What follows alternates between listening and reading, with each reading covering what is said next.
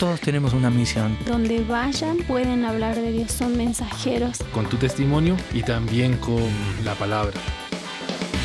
Corrientes Misioneras, la misión de Dios para hoy.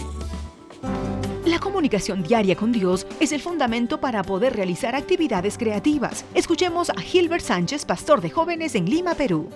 Nosotros hacemos cosas muy locas, pero soy también de los líderes que enseñan a los jóvenes a que no negocien sus principios de integridad, enseñándoles principios de Dios. Les activamos enseñando la Biblia. Por ejemplo, nosotros todos los días usamos un devocional que se llama El Tiempo con Dios. Las siglas son el TCD. Nosotros decimos, por ejemplo, en la iglesia, quien no hace TCD le da TBC. La TBC son las siglas de la tuberculosis, porque no se alimentan bien. Hay cristianos que actualmente no se alimentan bien y sufren de tuberculosis espiritual en su vida y se van secando y quedan nada. Nosotros les enseñamos a los jóvenes que constantemente tienen que tener un altar en su corazón a Dios, que tienen que en lo cotidiano constantemente meditar la palabra y tener una relación a través de la oración con Dios. Nosotros somos gente que a los jóvenes enseñamos a ayunar, a tener tiempos de vigilia, pero hacemos también cosas locas en nuestras salidas de evangelismo, en nuestros conciertos.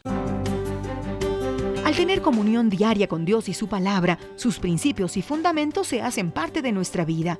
Esta práctica activa a niños, jóvenes y adultos a hacer cosas creativas para Él, porque suya es toda creatividad.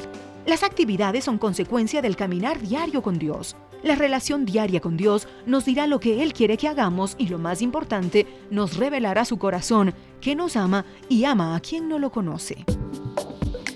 Corrientes Misioneras, una producción de Corrientes, Centro de Entrenamiento Misionero Transcultural asociado a HCJB.